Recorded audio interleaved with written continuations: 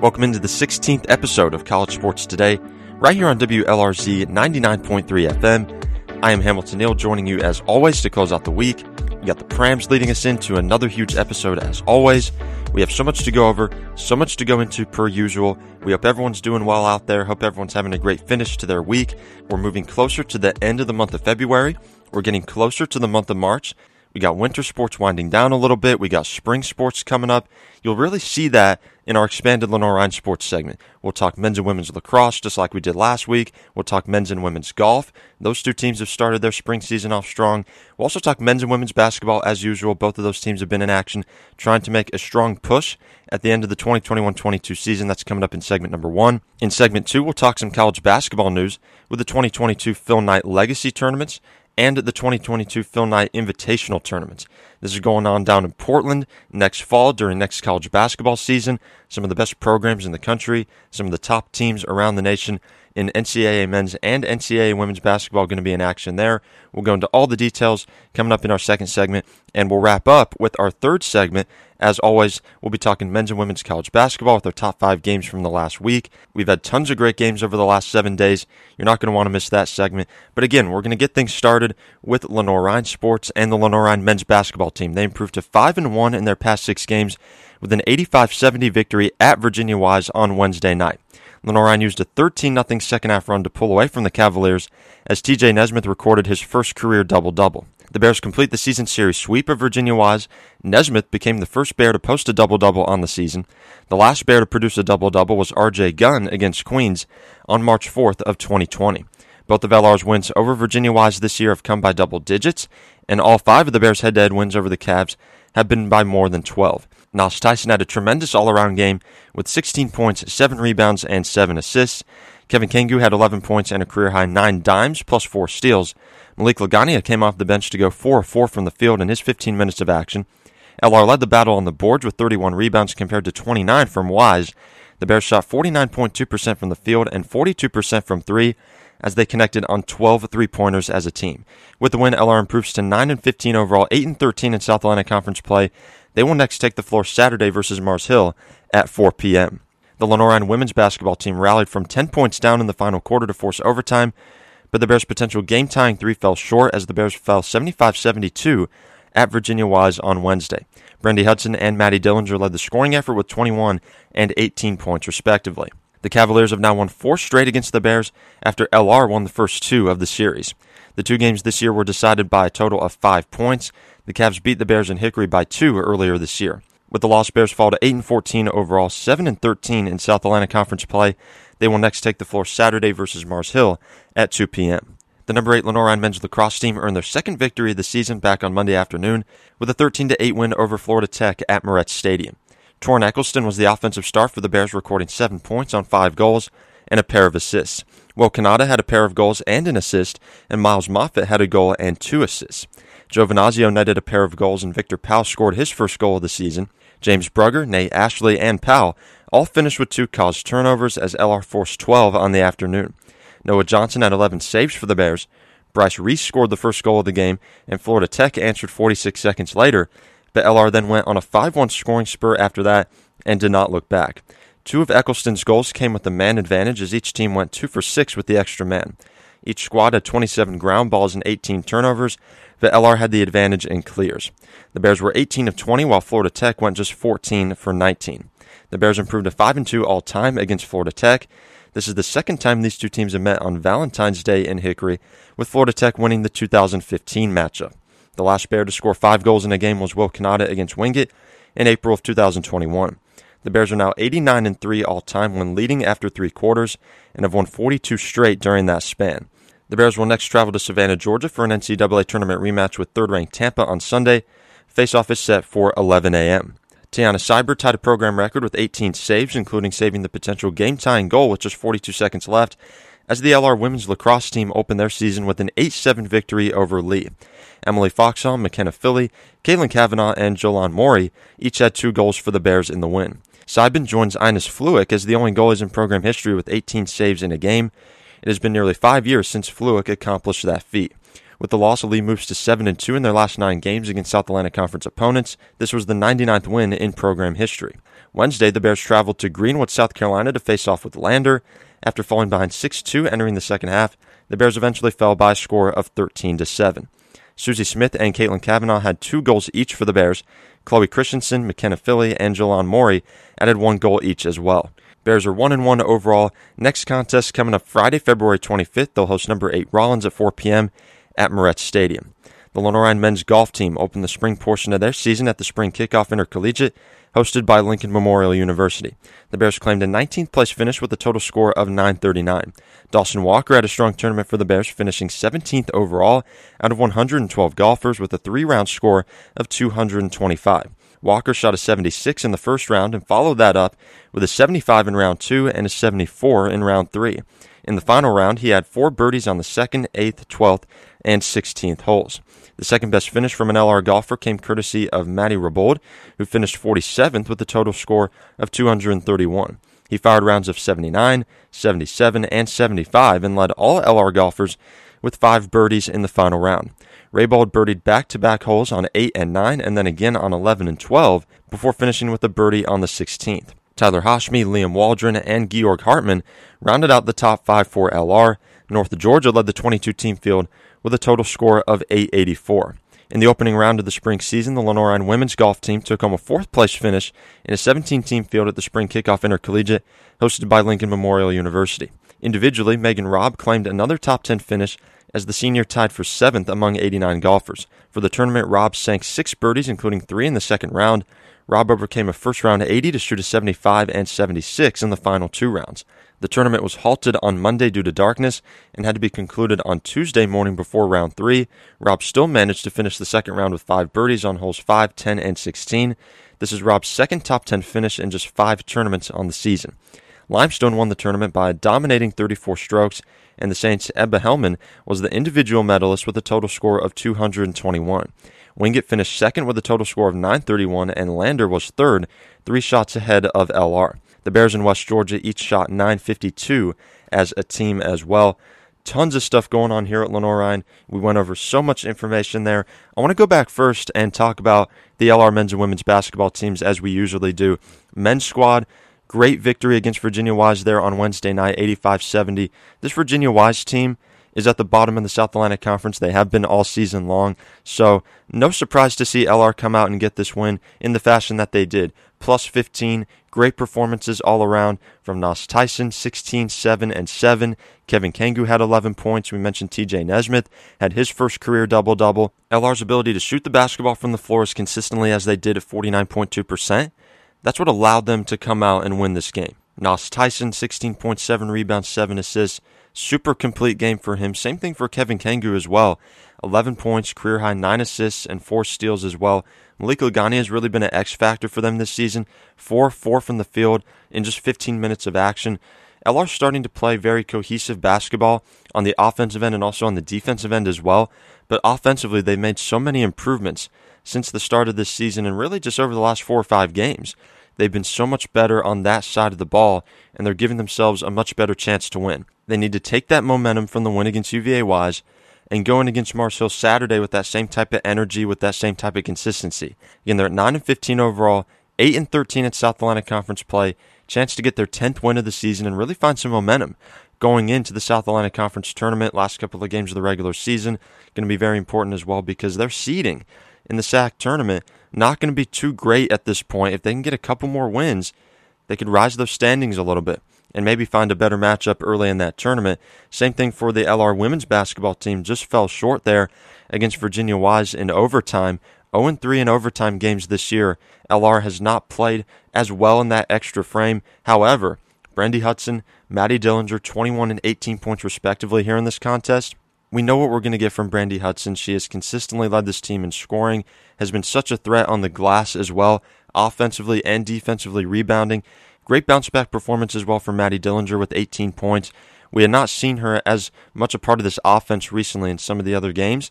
For her to come back, have this type of performance, definitely huge for LR. Against Mars Hill Saturday, have an opportunity to get their 9th win. They're 8-14 overall, 7-13 in the South Atlantic Conference. If they want to come out, win these last couple of games, they got to get to the line. But then when you get to the line, you got to knock down those free throws. LR, one of the best teams in the country in free throw percentage, 76.7. They're in the top 30 in free throw percentage on the season in NCAA D2 women's basketball. But in this game against Virginia Wise, only 61.1%, second worst percentage of the season. So that's really one of the big keys coming in here against Mars Hill. Got to knock down the free throws. Got to find some consistent offense like they did here in this game. Go through Hudson, Emily Harmon, Maddie Dillinger, and they'll have a really great chance to win. Again, that's a 2 p.m. tip-off Saturday against Mars Hill. Myself and Anthony Brown will be on the call for that game. You can watch live at lrbears.com/watch. Live stream it there. Come out to the game if you can. It's going to be a very, very important contest for LR. AB will be on play-by-play. I'll be on color for that game. Very excited to see if they can get to 9-14. They've been playing very well of late. Prior to this loss to Virginia Wise, very, very important contest for them. The LR men's and women's lacrosse team's doing some good things right now as well. Men's LAX got a win there against Florida Tech back on Valentine's Day at Moretz Stadium. The women's team 1-1 to start the year. They got a win against Lee to start. Then they fell in their second game of the season against Lander. Very good core. Tons of talent on this team. I think they're going to be just fine. But they got a huge test coming up Friday, February 25th against 8th-ranked Rollins. That's at 4 p.m. at Moretz Stadium. Huge contest for LR in that one. And then the men's and women's golf teams getting things going as well, doing some good things at the Spring Kickoff Intercollegiate hosted by Lincoln Memorial. 19th place finish for the men's team. The women's team doing some good things as well. 4th place finish for that squad. Megan Robb individually had a top 10 finish. She has brought it every single tournament for them. She has been so consistent throughout. We're going to be talking much, much more about the LR men's and women's golf teams coming up. We have tons to talk about with baseball and softball next week. We'll get back talking about those squads. Again, we'll talk swimming that wrapped up, weightlifting, triathlon, all those things that I mentioned last week we are going to get to. There's just so much going on here right now. We have to be selective in what we talk about and kind of what we want to focus on every single week. And this week, again, we talked men's and women's basketball. We talked men's and women's lacrosse as well as men's and women's golf. So that's all that we have going on at Lenoir-Rhyne right now. That wraps up segment 1. We're going to take our first break here on the show. Coming up in segment number 2, we'll talk some college basketball news with the Phil Knight Legacy Tournaments and the Phil Knight Invitational Tournaments. That's on the other side of Ghosthood Stay a While. We'll hope you do just that. We'll be right back on College Sports Today on WLRZ at 99.3 FM.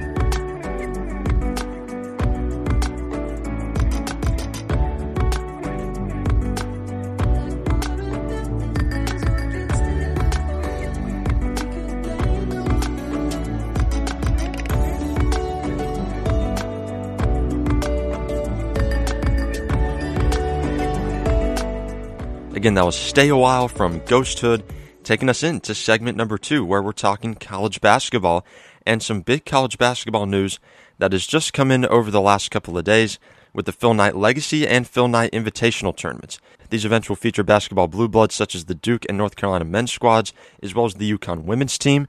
They will join Oregon State, Oregon, Portland, and Portland State in a 24-team men's and women's field to be played November 24th through 27th. The Legacy and Invitational tournaments have 8 men's and 4 women's teams each. This is the second Phil Knight-themed tournament of this scale in Portland. In 2017, the PK80 tournament assembled many of college basketball's best programs for a 3-day tournament that attracted more than 116,000 spectators. The Moda Center, Memorial Coliseum, and Chile Center will serve as venues for 32 tournament games. Action takes place on November 24th, Thanksgiving Day, Friday, and Sunday, taking Saturday off for college football. ESPN, ESPN2, and ESPNU are the networks televising each game. The men's Legacy tournament features Duke, Florida, Gonzaga, Oregon State, Portland State, Purdue, Xavier, and West Virginia. The women's Legacy tournament features Duke, Iowa, UConn, and Oregon State. The men's Invitational tournament field has Iowa State, Michigan State, North Carolina, Oregon, Portland, UConn, Villanova, and Alabama as participants. And the Women's Invitational has Iowa State, North Carolina, Michigan State, and Oregon taking part. The men's teams play 3 games, 1 each on Thursday, Friday, and Sunday. The women's teams play 2 games, with invitational teams competing on Thursday and Sunday, legacy teams playing on Friday and Sunday.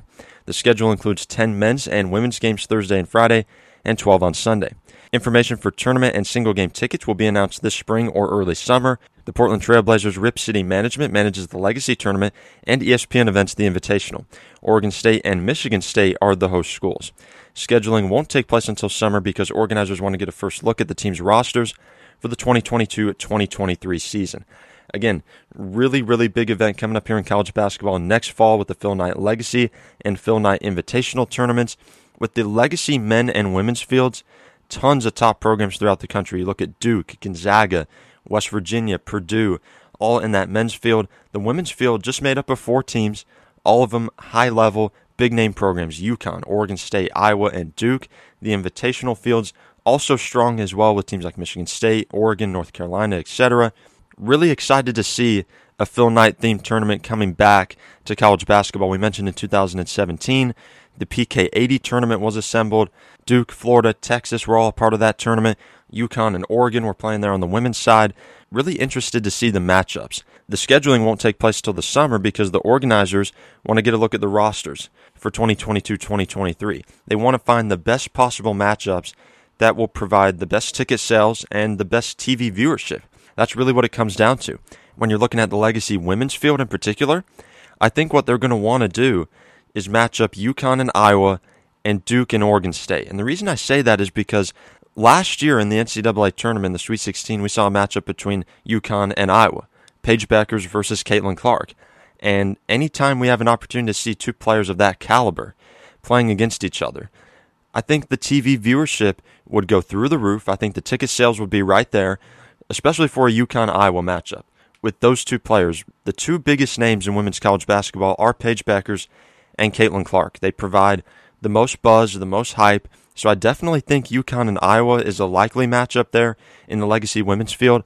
Duke-Oregon State would be a great matchup as well. Carol Lawson has that team back there with the Duke Blue Devils. Oregon State, obviously one of the best teams in the Pac-12, led by Scott Rueck. Really great head coach. They have a ton of talent on that team. They're a top 25 caliber team. I think they will enter next season as a top 25 team. Same thing with Duke as well. So love the Legacy women's field. Loaded across the board. The men's field, going to be exciting because you got Gonzaga, you got Duke. Purdue is a top-level program. They're a highly ranked team this season. West Virginia's always been pretty good. And then the invitational fields maybe won't get as much billing, but you have North Carolina, Michigan State, Oregon on the men's side of things, Villanova there as well.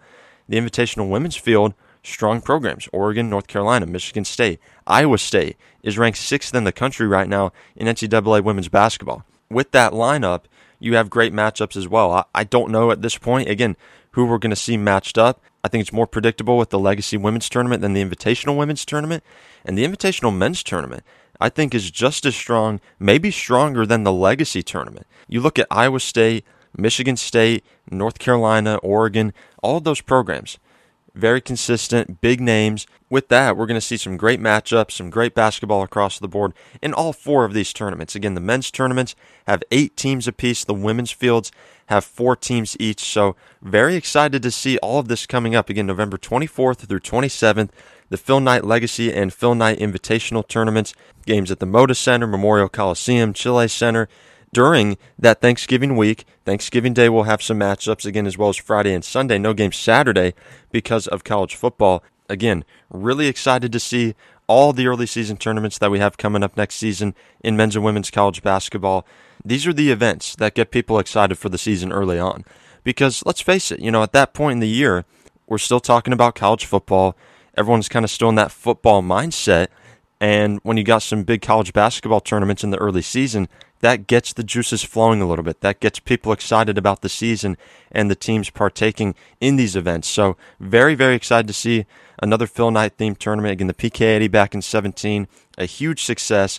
The Phil Knight Legacy and Invitational tournaments coming up November 24th through 27th. Again, for more information on tournament and single-game tickets, wait until this spring or early summer for that. And again, the matchups should be announced around that time as well. So that's all that we got going on with news out of college basketball. We're going to take our final break here on the show. When we come back, we're going to continue talking college basketball with our NCAA men's and women's top 5 games of the week. We'll be talking Duke, Kentucky, UConn, and Maryland. All the top teams, all the top matchups. You're not going to want to miss it. That's on the other side of Alejandro Magaña's Happy Times. Coming up next on College Sports Today on WLRZ 99.3 FM. We'll be right back.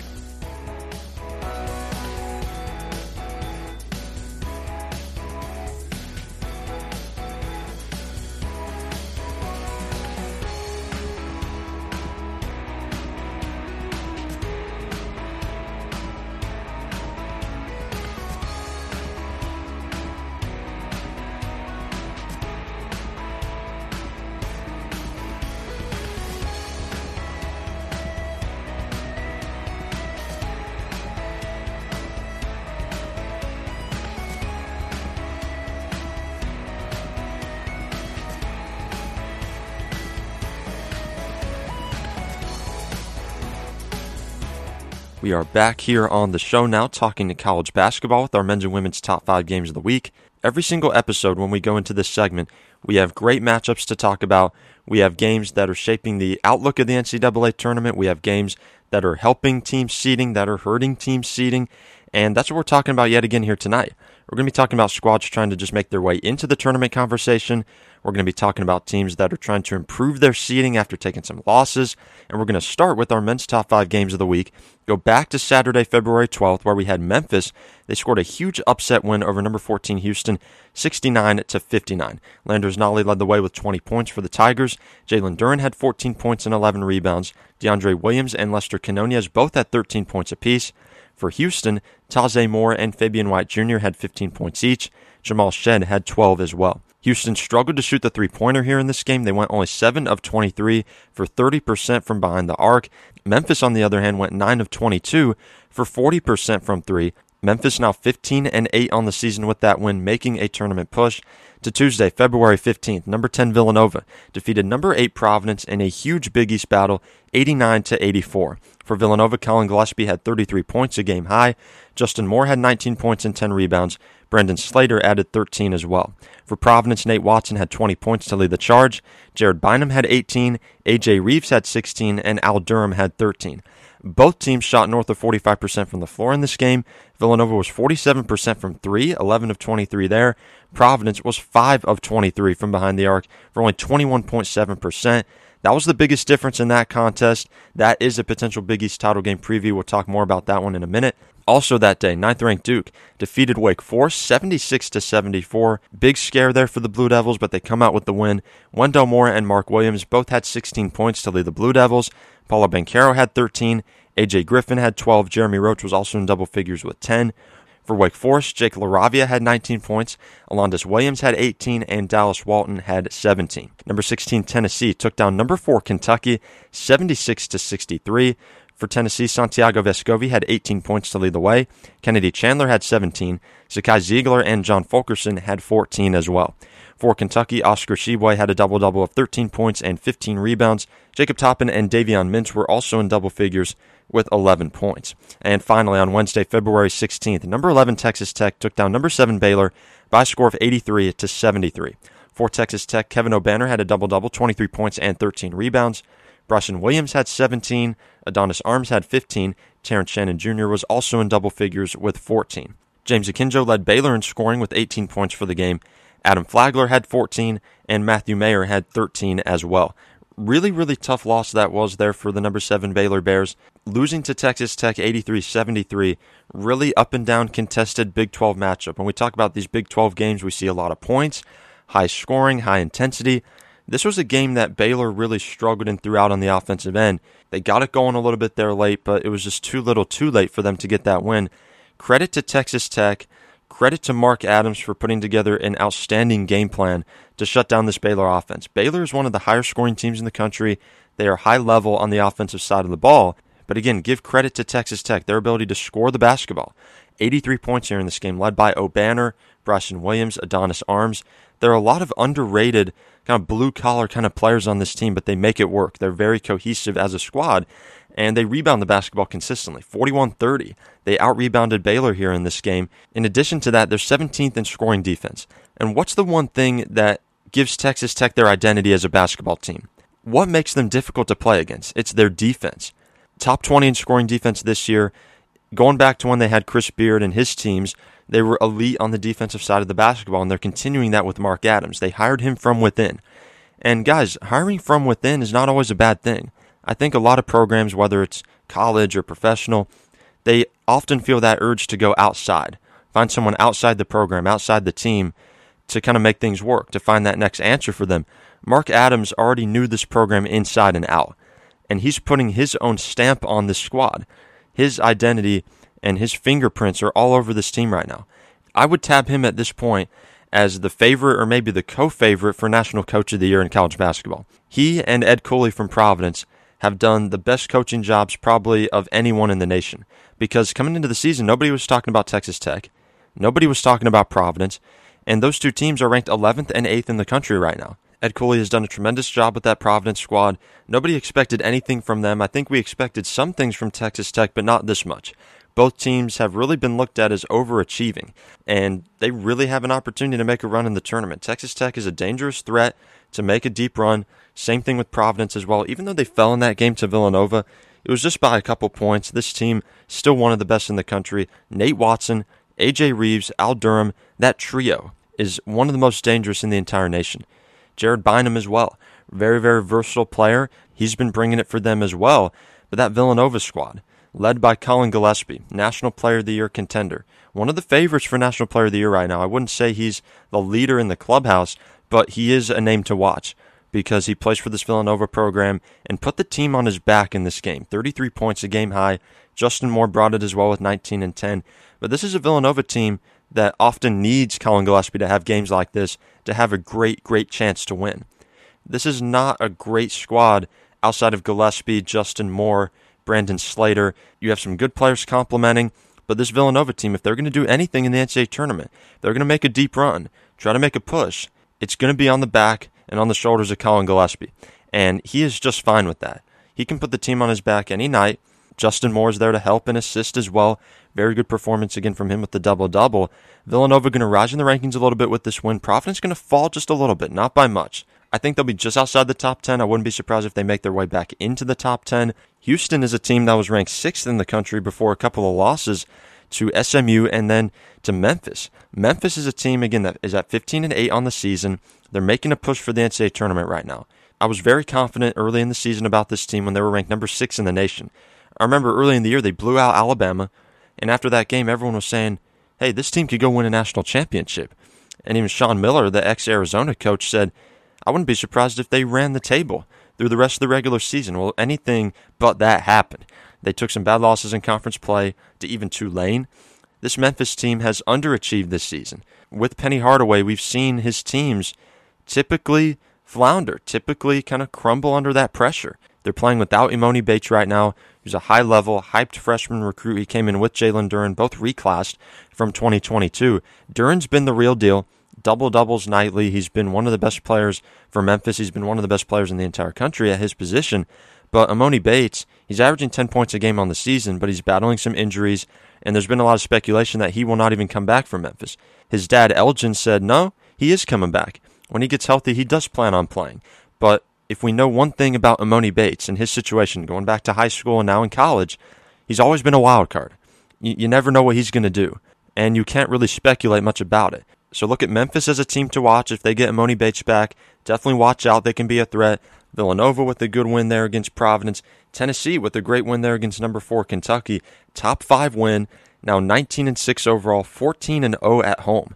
One of the best home teams in the entire country. They're only 4-4 on the road and 1-2 at neutral sites. Their resume is a little bit tricky because they're 5-6 against Quad 1 teams. Their best win is against Arizona back on December 22nd, 77-73. They have a net ranking of number 9, so that really does them well. But they're undefeated against Quad 2, Quad 3, and Quad 4. And you don't really hold, especially Quad 3 and 4 wins, with as much weight. So against Quad 1, they're up and down. They've been suspect. but that's a huge, huge win for that squad as well. Tons of great games in NCAA men's basketball. Going over to NCAA women's basketball in our top 5 games here, we go back to Friday, February 11th, where 10th-ranked UConn was coming off a loss against Villanova. Remember last week, we talked about the Huskies struggling offensively, struggling to find that identity without Paige Beckers, without Caroline Ducharme. AZ Fudd really was the player that had to lead the way for them and really had to carry most of that offensive load along with Kristen Williams. Going over to Friday, they took on a DePaul team that we really felt if they played at the top of their game, if they played their A game, they could get this win, that they could upset UConn. Well, the complete opposite of that happened. Number 10 UConn, 84-60. Dominant statement win there against DePaul. Leading the Huskies was Dorka Juhász. She had 22 points and 8 rebounds. Kristen Williams had 20. Aaliyah Edwards had arguably her best game of the season with 19 points.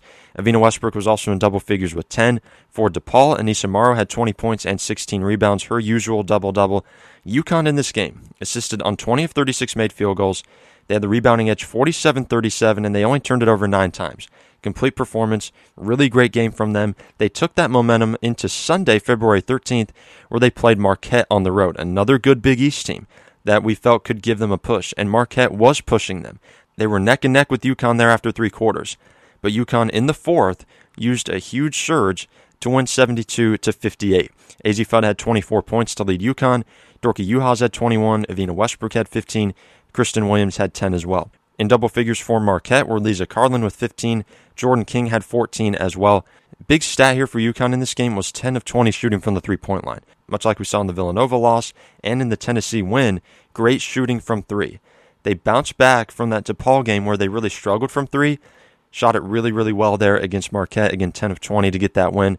Going over to Monday, February 14th, this is where our last 3 games in our top 5 come from. We had Nebraska get a huge upset win against 5th-ranked Indiana, 72-55. Sam Habe and Jazz Shelley had 14 points for the Cornhuskers. Allison Widener had 11. Alexis Markowski and Isabel Bourne had 10 as well. The really big key in this game for Nebraska was a 16-8 second quarter and a 20-8 fourth quarter. That really propelled them to the win. The first and third quarters were really tight. The second and fourth quarters were the separators. Number 13 Maryland took down number 22 Iowa, 81-69. Angel Reese had 25 points and 13 rebounds. Diamond Miller had 20. Chloe Bibby had 16 points and 8 rebounds as well. For Iowa, Caitlin Clark had 19 points, 6 rebounds, and 6 assists in all 40 minutes. Monica Sonono had 16. Kate Martin had 10 as well. And Texas Tech scored a huge upset win against number 15 Oklahoma, 97-87. Vivian Gray had a game-high 35 points. Taylor Thomas had 22 points and 13 rebounds, and Lexi Hightower had 20 as well. For Oklahoma, Skylar Vann had a game-high 17 points. Texas Tech, big reason they won this game was the rebounding edge, 41-32. Other reason that they won this game was the play of Vivian Gray. 20.8 points per game she's averaging on the season.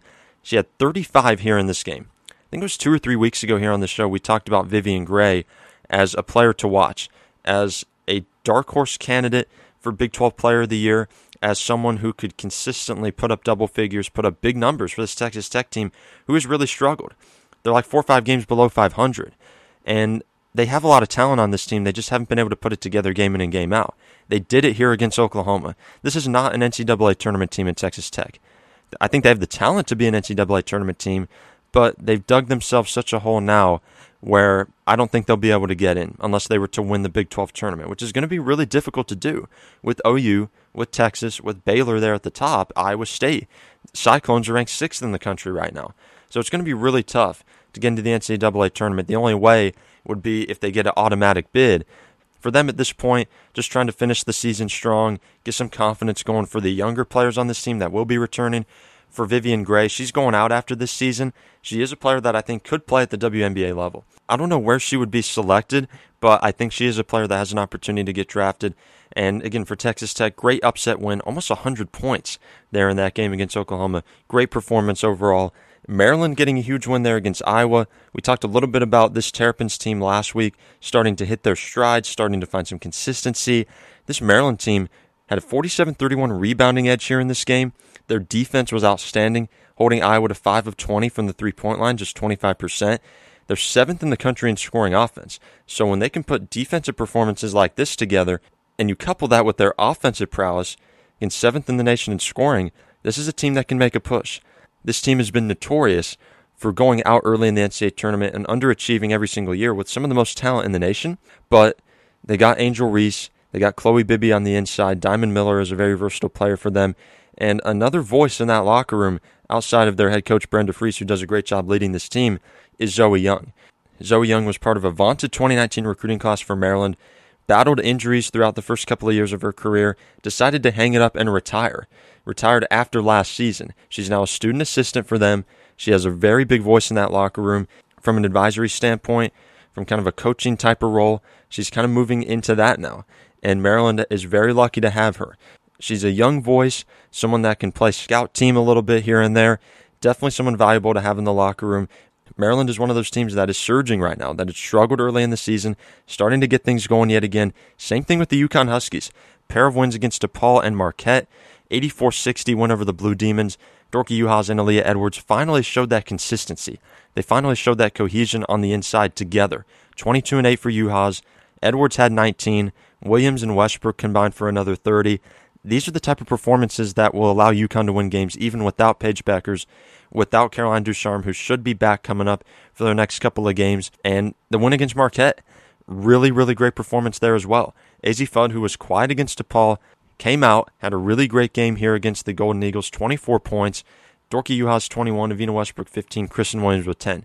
Balanced scoring effort yet again. And the last two games here, Uhas has played really well. And 3 out of the last 4 games, Fudd has played outstanding. 25 against Tennessee, 25 against Villanova. Uhas the last 2 games has played outstanding, 22 and 21 point performances. And Azzi Fudd got back there against Marquette. She's become UConn's most critical player. She's become UConn's most important player because with her play, she gives them an emerging three-point threat. They're shooting the ball much better from behind the arc because Azzi Fudd is in there. She is their number 1 option at this point, even over Avina Westbrook, over Kristen Williams. She is their biggest threat from behind the three-point line with Ducharme out. When they get Ducharme back and when they get Paige back, you have those 3 playing as a trio. I don't know how teams are really going to shut that down because Caroline can play inside and outside. We know what Paige can do. We'll see how sharp she is coming back. And then Azzi Fudd has that ability to shoot on the outside and cut without the basketball, move without the basketball. That's what makes her so hard to stop is not only she shoots it at an elite level, but she moves and cuts at an elite level also. So look at UConn as a team to watch. And we don't usually say that about UConn. Like, yeah, UConn's a team to watch. UConn is a team you got to keep your eye on as surging and as emerging towards the end of the season here. If they can continue to find this offensive consistency, the schedule from here on out is super winnable. All Big East games against inferior opponents. The DePaul and Marquette games are out of the way. They swept both teams. And now you got the Xaviers, the Georgetowns, the St. John's, and Providence teams of the world coming in against this UConn squad. So definitely look for UConn to finish the season with some W's going into the Big East tournament, and then maybe look for Paige Beckers to come back and try to get acclimated yet again and try to play well for this team going into the NCAA tournament. So again, you have UConn, Maryland, Texas Tech, and Nebraska all scoring big wins there over the last week. That'll wrap up our men's and women's college basketball segment with our top 5 games of the week, and that'll wrap up episode 16 of College Sports Today. As always, we want to give a special thanks to everyone at Lenoir-Rhyne University, the School of Journalism and Mass Communication, and at WLRZ 99.3 FM. This is Hamilton Neill signing off. I'll see you on the next episode. We'll leave you, as always, with Don't Stress Out by the Prams. Enjoy the rest of your day. Have a great weekend. Good night, everybody.